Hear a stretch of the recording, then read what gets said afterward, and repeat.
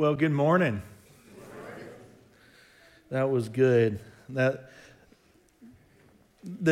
worship team's so awesome. I threw that song on them midway through the week, and they said, "You know what? We think we can do that." And those aren't things that just happen. They have to practice and work, and so I really appreciate their willingness there. And man, I'm so thankful for the Oak Grove family. The amount of people that it's taken to put on the play last week, to put on the Living Nativity this week, to do all the things we're doing within the body and reaching out to the community. I'm proud to be your pastor. I'm proud to be a part of what's going on here. But let's pray and let's ask the Lord's blessing on this time and that He would speak to us through the Word. God, I pray our souls would magnify your name. And right now that through your Word you would speak to our hearts. God, and that you would glorify yourself. You would reveal sin. You would expose where we're not walking in faith. You would challenge us. And you would sweetly restore us, that we would walk out of here in the power of the Holy Spirit.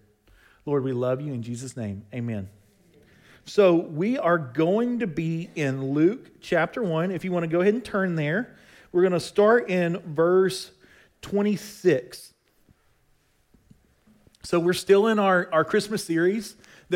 We're celebrating the glorious King. We've looked at the King foretold in Isaiah. We've looked at the eternal King last week in John 1.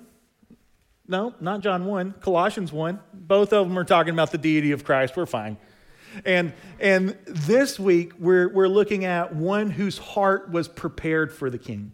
So we're going to see in Luke 1, Mary. We're going to look at her life, and we're going to find that Mary's posture of her heart was that of obedience and humility. And God chose to do, I believe, a great thing through her because of the posture of her heart. The text this morning is going to show us what happens when God uses unlikely people in unlikely places to do unlikely things. Certainly, we're not Mary. God is not choosing to have his son come through our wombs. Like that's not what I'm saying this morning, but what I am saying is I think we can learn from her example of her obedient heart, her humility, and her expression of worship that we're going to see. So let's set the scene before we jump in. So God had been silent to Israel for 400 years. So the last time God spoke was through the prophet Malachi. And one day I'm going to say it wrong, Malachi. My roommate in college, he had one of those real obnoxious senses of humor. He's like, the Italian prophet Malachi. No, Malachi. So the last time he spoke was through Malachi, and he'd been silent for 400 years. And in that 400-year time, they had been ruled by the Persians, Alexander the Great. Yeah, none of these people are famous for being nice people, by the way. The Persians, Alexander the Great, the Egyptians ruled over them again for a time. Then there was this famous revolt called the Maccabean Revolt. Y'all have probably heard a little bit. So the Jews rose up and they basically ruled themselves for about 100 years. They threw the Persians out, not the Persians, the Syrians. But that was not a good time to be alive. Lots of people died while the Maccabees were in charge. It was kind of a time of civil war and civil unrest, so not good. And then finally, the Romans come in. And the Romans are known for ruthlessness. That's what they're known for. So these people are desperate to hear a word from the Lord. And God speaks to this young woman in this town in the middle of nowhere, out of the blue. Out of the silence, he spoke. So let's read 1:26. In the 6th month, the angel Gabriel was sent from God to the city of Galilee named Nazareth to a virgin betrothed to a man whose name was Joseph of the house of David. So, I missed a part. And her name was Mary. What we're going to see here is a heart of worship or a heart of obedience. Luke here, he's such a good storyteller because he makes the case of how unlikely it is that this Mary would have been chosen by God. So the first thing we see is that Mary, she's a virgin. Scholars believe that she was probably 14. That's kind of the median age in the ancient Near East of young women being married. And she was from an area called Galilee. Galilee was not well thought of. Neither was Nazareth. Remember, I think it was Nathaniel when his brother comes and says, "Hey, I think I met the Messiah from Nazareth." He's like, "Nothing good came out of Nazareth." So like Nazareth's not well thought of. But Nazareth really, it was a four-way stop to nowhere. I grew up in a little town called Kirbyville on Highway 96. You weren't going there on purpose. Now you were going through it, but you weren't going there on purpose. That's kind of the idea. Nazareth was in Galilee. Nobody wanted to be in Galilee. Nazareth was a small town out in the middle of nowhere in Galilee, and that's who this woman is. That's where she's from. And she's going to be married. She's not married yet to this man named Joseph, and we know that he's a carpenter. So God sends this angel to this girl, and this is what he says in verse 28. And he came to her and he said, "Greetings, O favored one, the Lord is with you." But she was greatly troubled at the saying, and she tried to discern what sort of greeting this must be. So when y'all think of angels, don't think of like a little cute naked baby with wings. Like these things, every time they show up, people think they're dying and they're like, wait, don't be afraid. Like we know we're scary. And he tries to encourage her. He's like, "You're a favored one from God. You're okay." But she's trying to understand what's going on. Put yourself in her shoes. Remember, these are real people in real time with real emotions that, okay, we know the ending, but she didn't. And when we don't read like this, what ends up happening is this story becomes very boring and very mundane because we know how it ends. An angel shows up to this girl and begins to speak on behalf of God after silence for so long. This is exciting. This is the most exciting news in history. So verse 30, let's look. And the angel said to her, "Do not be afraid, Mary, for you found favor with God. And behold, you will conceive in your womb and bear a son. And you shall call his name Jesus, and he will be great. And he will be called the Son of the Most High God. And the Lord will give to him the throne of his father David. And he will reign over the house of Jacob forever. Of his kingdom there will be no end." So the angel tells her that she's going to be pregnant, and the baby's name is going to be Jesus. Now, remember, we're reading back into history. Imagine standing there as Mary. Mary's trying to grab on to the pieces of him. Like, if an angel shows up and speaks, you're taking note of what he's saying, right? So she's grabbing on to the pieces of information. So first, she's going to be pregnant. Well, she knows she's a virgin. The second thing is that this child, his name's going to be Jesus. Now, for us, Jesus is a name, and we think Jesus, his name, Jesus Christ, like Christ is somehow Jesus' last name. No, Christ means Messiah, the anointed one. But Jesus, that name has a meaning. It means the Lord is salvation. So what she knows about this baby thus far is that this is going to be immaculately conceived. There's going to be a miracle inside of her, and this baby's name is going to be the Lord is salvation. So the next thing revealed is that this child, the one who's going to be the salvation of the Lord, he's the Son of the Most High. So God is putting his son in the womb of Mary. And remember, 13, 14, 15-year-old girl like trying to wrap her mind around what this angel's saying about Jesus right now. Bless her heart. Like how does she, outside of the Holy Spirit just moving on her and letting her understand, like I would just be standing there confused and shocked. So the angel, he goes on to tell her that the one who's the salvation of the Lord, who's going to be the Son of God, is also going to receive the throne of David, and his throne will have no end. So, all right, there are a couple of key, if you want to understand the Bible, understand the covenants. The covenants tell the story of the Bible, and this is referring to what's called the Davidic covenant. Depending on who you ask, there's 5 to 7-ish covenants, okay? And this Davidic covenant is one of the most important passages in the Bible because it's the promise of the covenants kind of unfold what this Messiah will be like. And this covenant says that he's going to reign forever on the throne of David. So let's look at 2 Samuel 2:7. It'll be on the screen for you. So, in your house, in your kingdom, he's talking to David, shall be made sure forever before me, and your throne shall be established forever.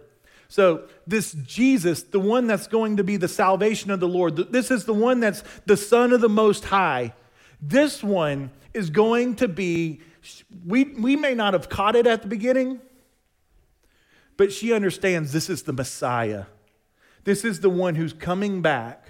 Or this is the one who's coming to set up the throne of David, to fulfill the covenant of God. Like this is an exciting moment for her. And so how can Jesus sit on David's throne? Well, the book of Matthew, you know that long genealogy everybody kind of thinks is boring? Well, there's a point. It's showing you that Mary is in the line of David. Also, Jesus' adopted father in Luke, here in a couple of chapters, it's going to go through Joseph's genealogy. Joseph is Jesus' adopted father. Well, when you're adopted, you take on the line. So on his mother's side and adopted father's side, he is in the lineage of David, but also because of his heavenly father, he can sit on that throne. So that's what all...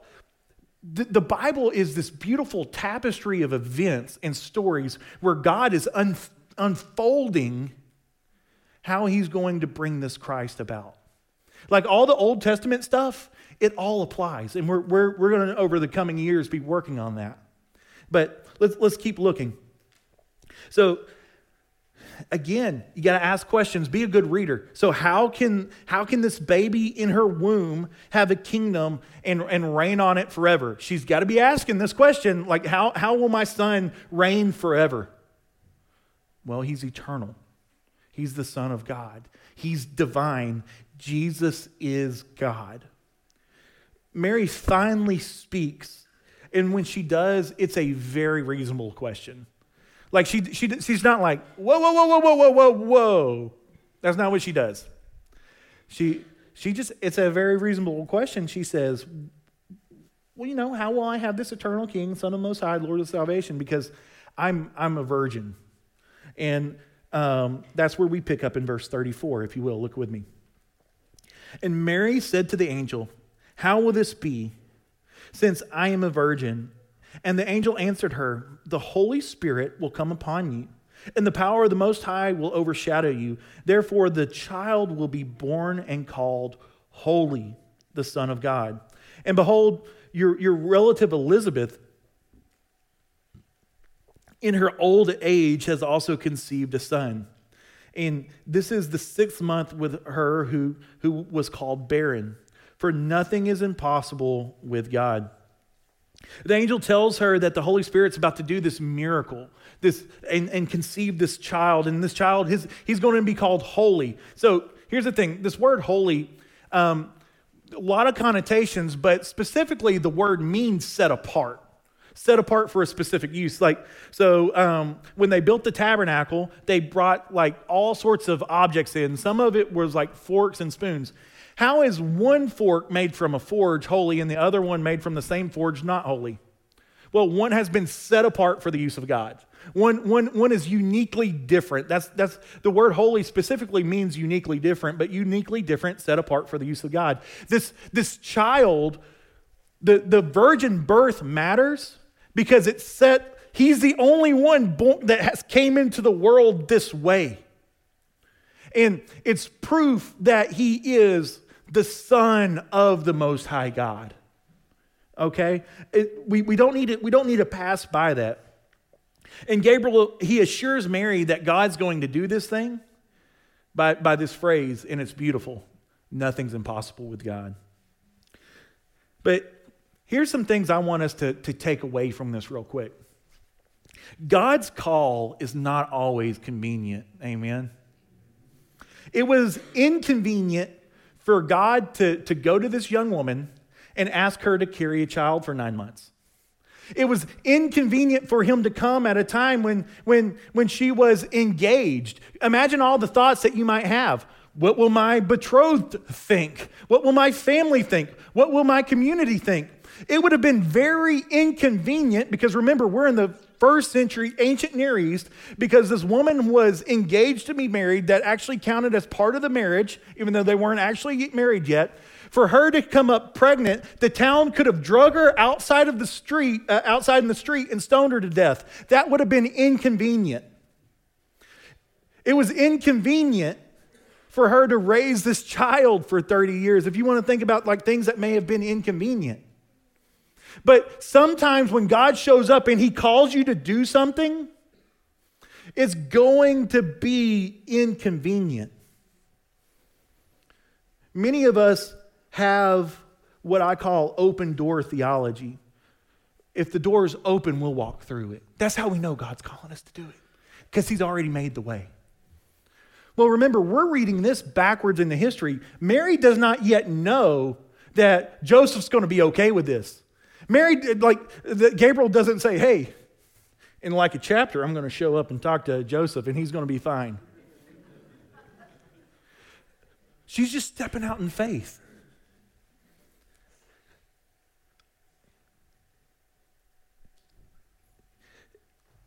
This open door theology is really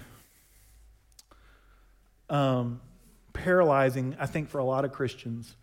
Because we and don't get me wrong, I believe that God makes a way for us, that he makes things easy sometimes, and sometimes situations are clearly like, you're like, okay, God, based on the circumstances, I believe that God's doing all this. But often, God's call it's inconvenient and it's scary. I think God leaves you with all the what ifs because that requires faith. And you have to decide, will I be obedient to follow, or will I only follow if it seems convenient? Walking by faith doesn't come with a roadmap. Walking by faith says, I'm stepping out and I don't know where my foot will land. I mean, for all Peter knew, he was about to be an anchor at the bottom of the Sea of Galilee, right? Faith looks like stepping out, not knowing what the other side holds.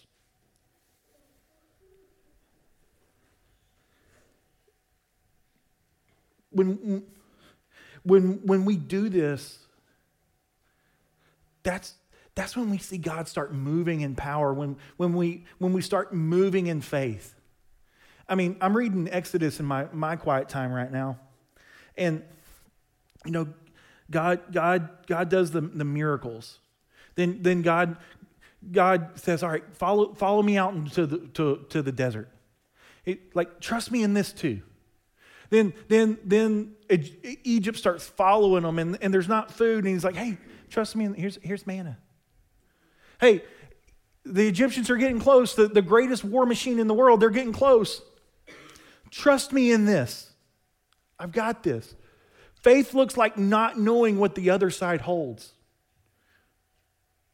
That's faith.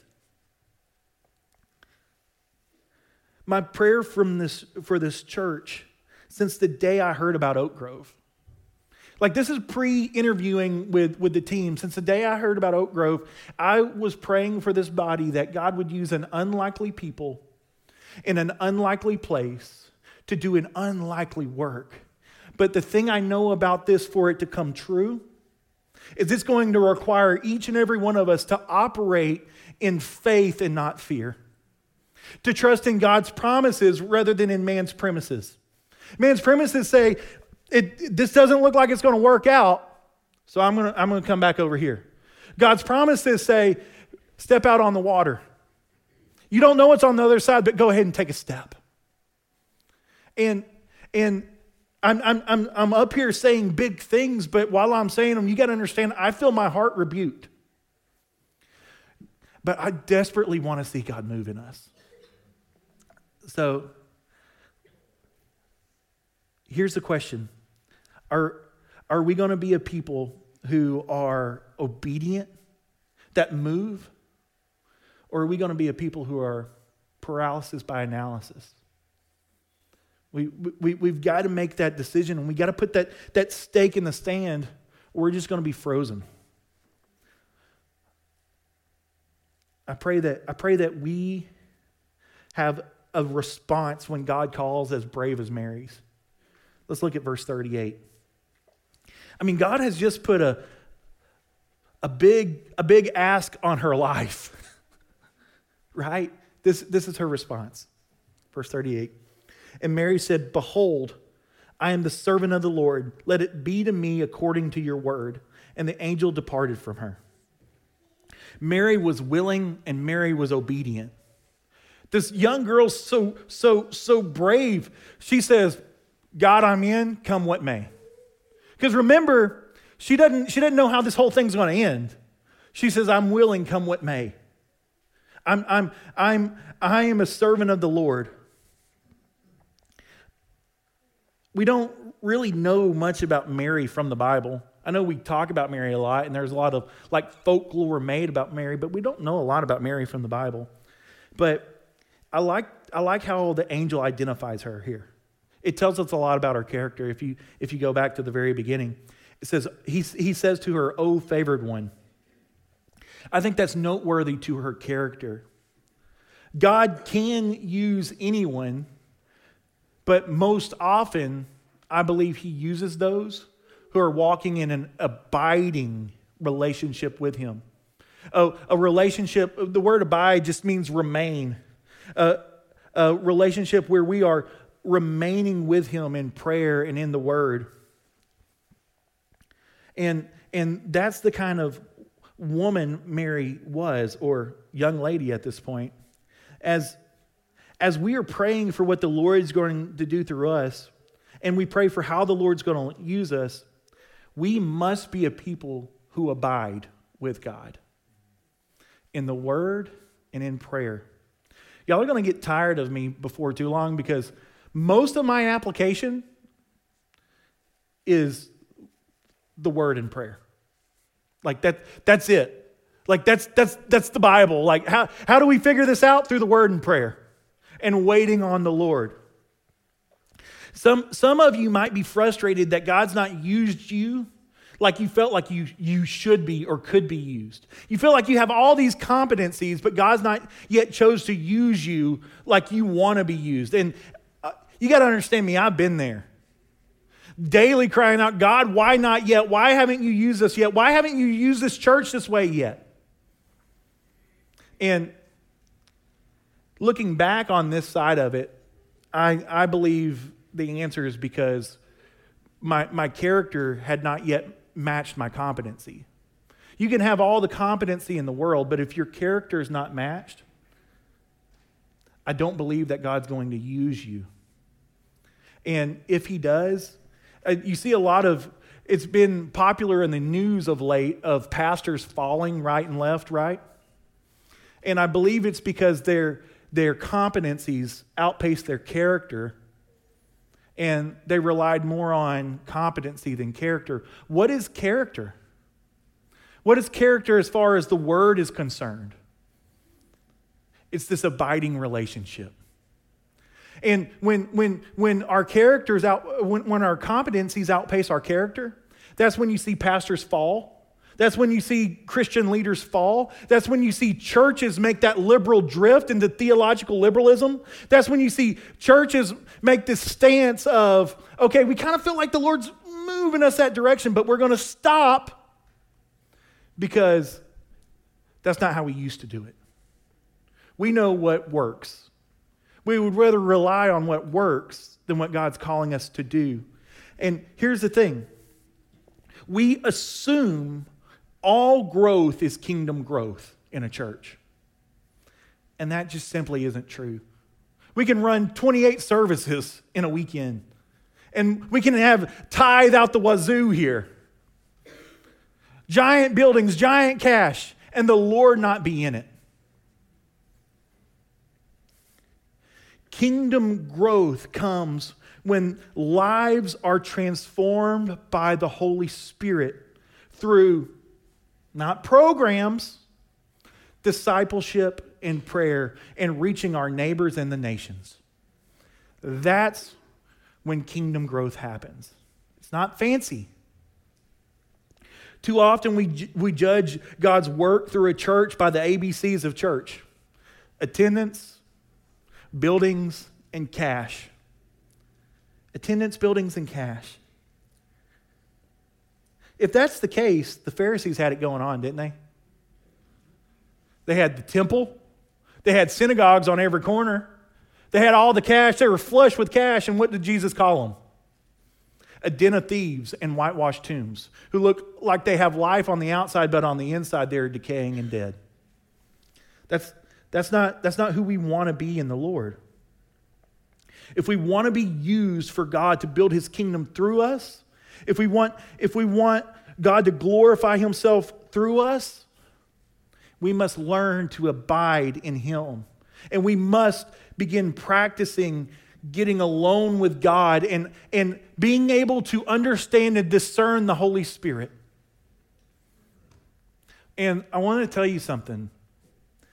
There's no fast forwarding to that. Where does God say he speaks? In the stillness and in the silence. So I think the greatest enemy of the church right now is busyness. If you're honest, like your days are jam-packed from like you wake up running and you go to bed there's no margin in your day. You're too busy. All those things don't have to happen. You need to go to work. You need to love your children. You need to raise them in righteousness. You need to go. I didn't say anything about softball or select league or soccer. And hey, those things are great. But you need to make sure with balance that you're not just giving God your margins. You're setting time aside for him. So let's spend our time on things that are character building. And that's why we're going to practice that in the season of prayer and fasting from January to Easter when we meet together. And we'll have more about that. But I want to be a favored one by God. And I want that for you as well.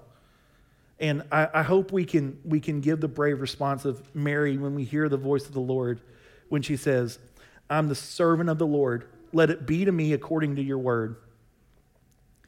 And I'm just telling you, God, the words of this 13-year-old girl, 14-year-old girl have broken my heart this week. Feeling challenged. But let's look back at the text. So we're going to jump to verse 46.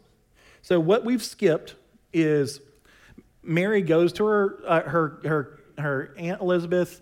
Elizabeth, as she approaches the child in her womb, who we know is the John the Baptist, jumps for joy. Holy Spirit comes upon her. She then prophesies over Mary, and Mary breaks out into this song or this prayer.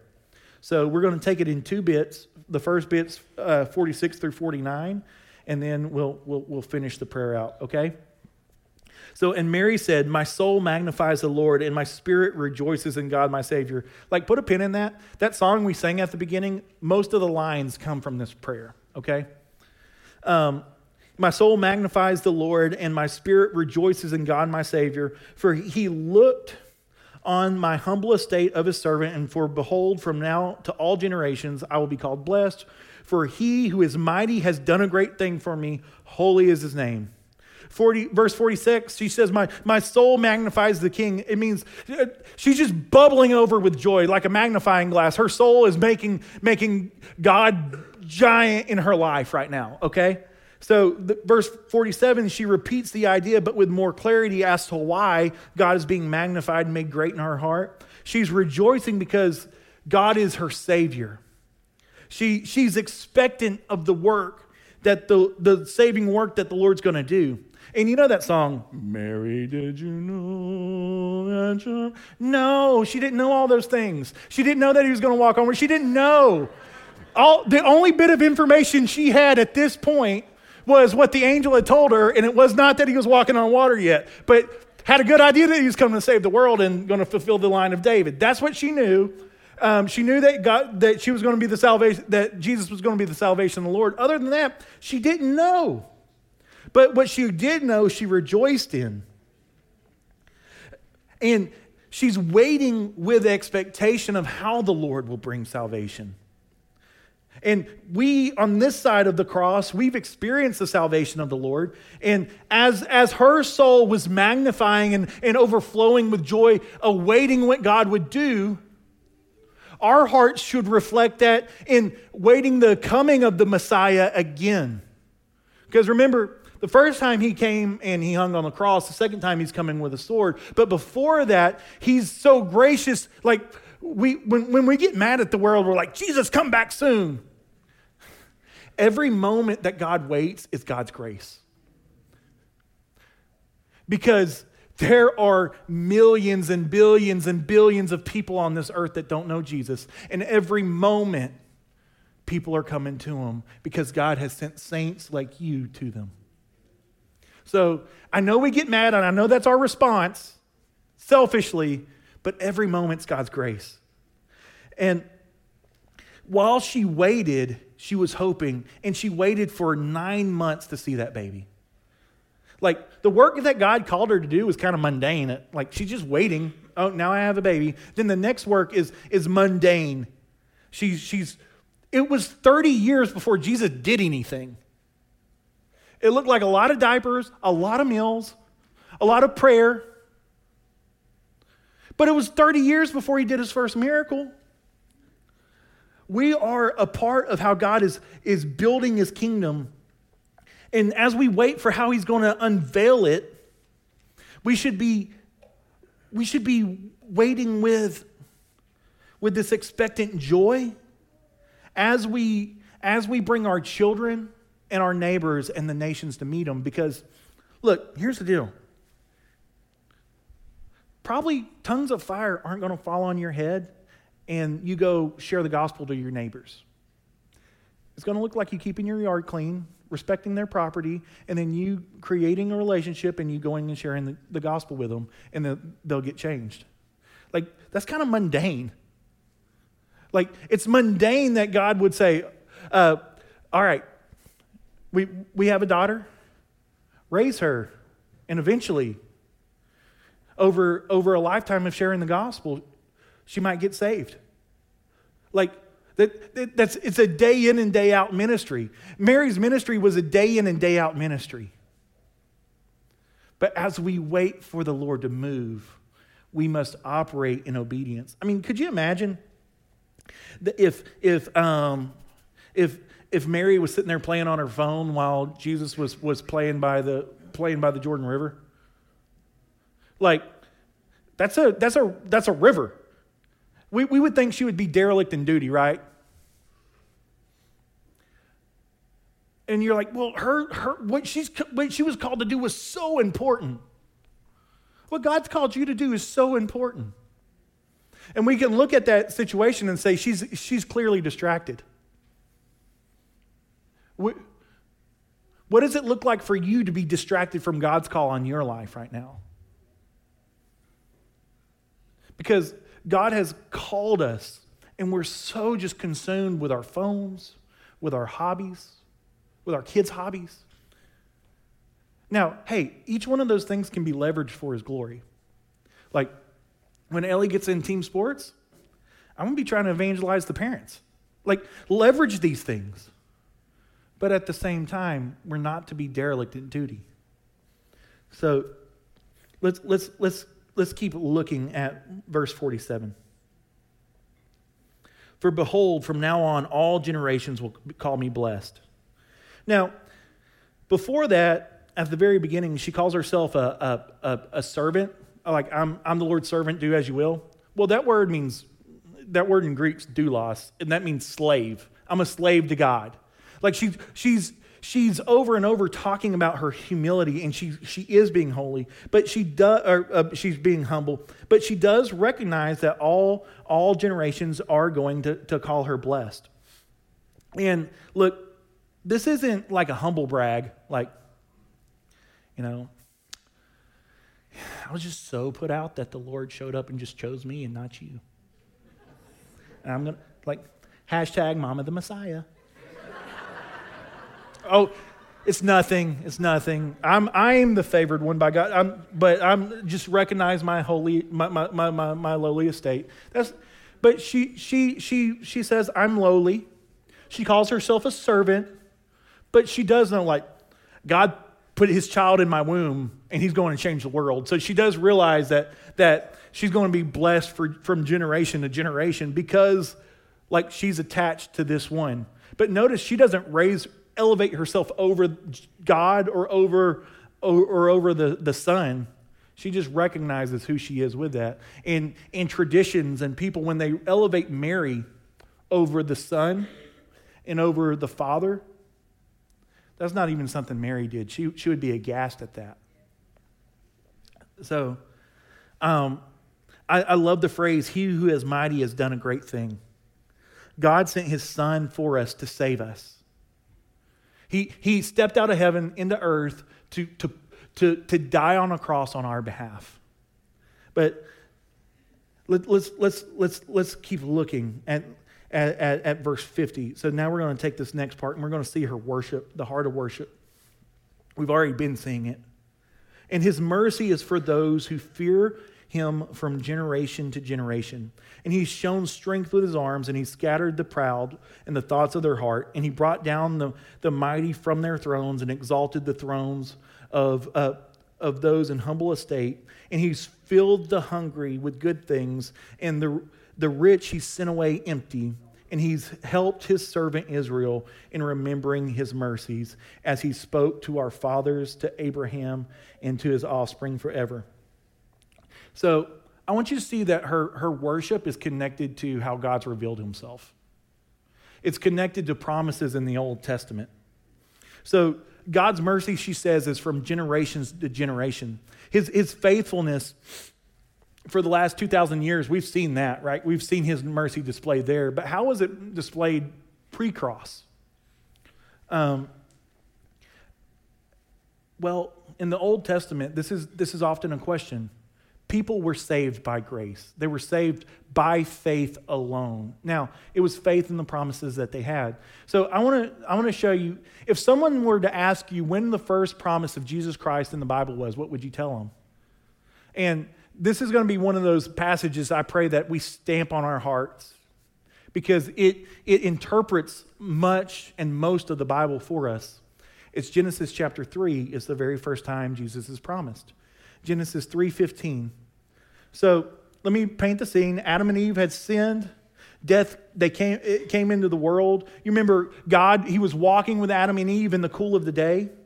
And he starts to call out to them, where are you? But they ate the fruit and they knew that they were naked. And they tried, it explains their nakedness as shame. They try to clothe their shame with fig leaves. You'll hear some people call it fig leaves of righteousness. Like, what? Fig leaves aren't hiding anything.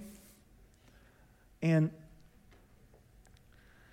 Finally, God calls out to him. He says, why were you hiding from me? Well, Adam says, we ate from the tree and we knew we were naked. And then God begins to curse them. And he curses Adam, Eve, and the serpent. But in the middle of the curse, there was a promise of redemption. So Genesis 3:15 says, I will put enmity between you and the woman, and between your offspring and her offspring. He shall bruise your head, and you shall bruise his heel. He's talking to the woman and to the serpent. So the serpent God promises the snake crusher. And that baby in the womb of Mary is the ancient snake crusher that was promised. You know, we see the snake strike his heel, right? They hung Jesus on a cross. Jesus died. For 2 days, it seemed like the wound was fatal. But on the third day, Jesus rose from the dead. And in so doing, he conquered that ancient serpent. Now, one day, he's going to conquer him once and for all and throw him into hell and throw away the keys. But in that moment, when Jesus rose from the grave, he reversed the curse. That now we're not destined for hell because of our sin. Instead, salvation is available for anyone who believes. Jesus is the reverse of the curse. This is the promise and the mercy of Genesis 3:15. And look, Genesis 3 also, it doesn't end with just penalty, with them getting kicked out. Genesis 3:21 picks up this way. And the Lord made for Adam and for his wife garments of skin, and he clothed them. He doesn't make them walk out in their shame. Jesus takes the life of an animal and clothes them, foreshadowing what Christ would do. Listen to me. When we walk into heaven, when we come to faith on earth, it's no longer our righteousness that we wear. We're no longer covering ourselves with fig leaves trying to make ourselves look good to God. Maybe he won't notice that I'm a sinner. No. God, in the person of Jesus Christ, came to earth, died, and he put his righteousness on us. The sinlessness of Christ became my sinlessness and your sinlessness. And if you're here this morning and you're fearing that moment when you meet the Father, as you should, I want you to understand that salvation is available for you today. If you come to Christ, there is now no condemnation. There is now no fear of coming to the Father. He will accept you as a son or as a daughter. So let's keep moving through this passage. We'll end here in verse 54. Let's read verse 52, and we'll stop at verses 54 and 55. He has brought down the mighty from their thrones and exalted those of humbled estates. He's filled the hungry with good things, and the riches he's sent away.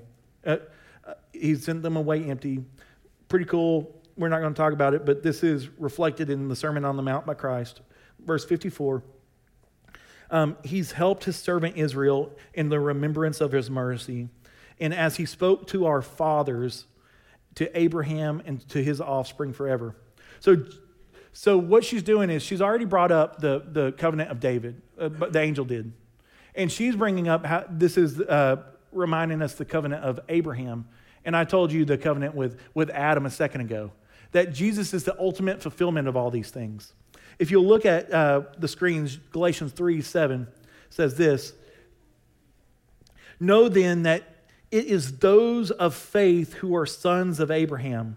And the scripture, foreseeing that God would justify the Gentiles by faith, preached the gospel beforehand to Abraham, saying, In you shall all the nations be blessed. So then those who are of faith are blessed along with Abraham, the man of faith.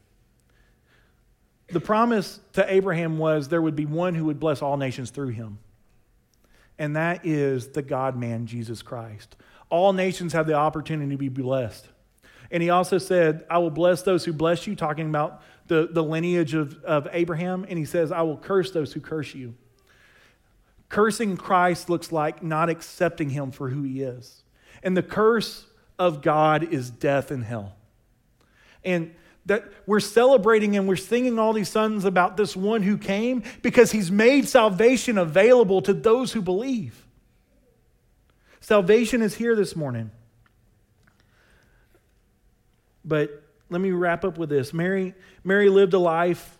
Her heart was willing. It was obedient. She was humble. She worshiped. And God showed up in her sensitivity. And God showed up because she was sensitive to his call. She wasn't numb to the direction that the Lord was leading. Church, if we don't get silent with God, our hearts will become numb to his call. Let's learn from Mary's example. If you will, let's bow our heads, and I just want you to reflect. And the band's going to come forward, and or Brandon, and then I'm going to pray.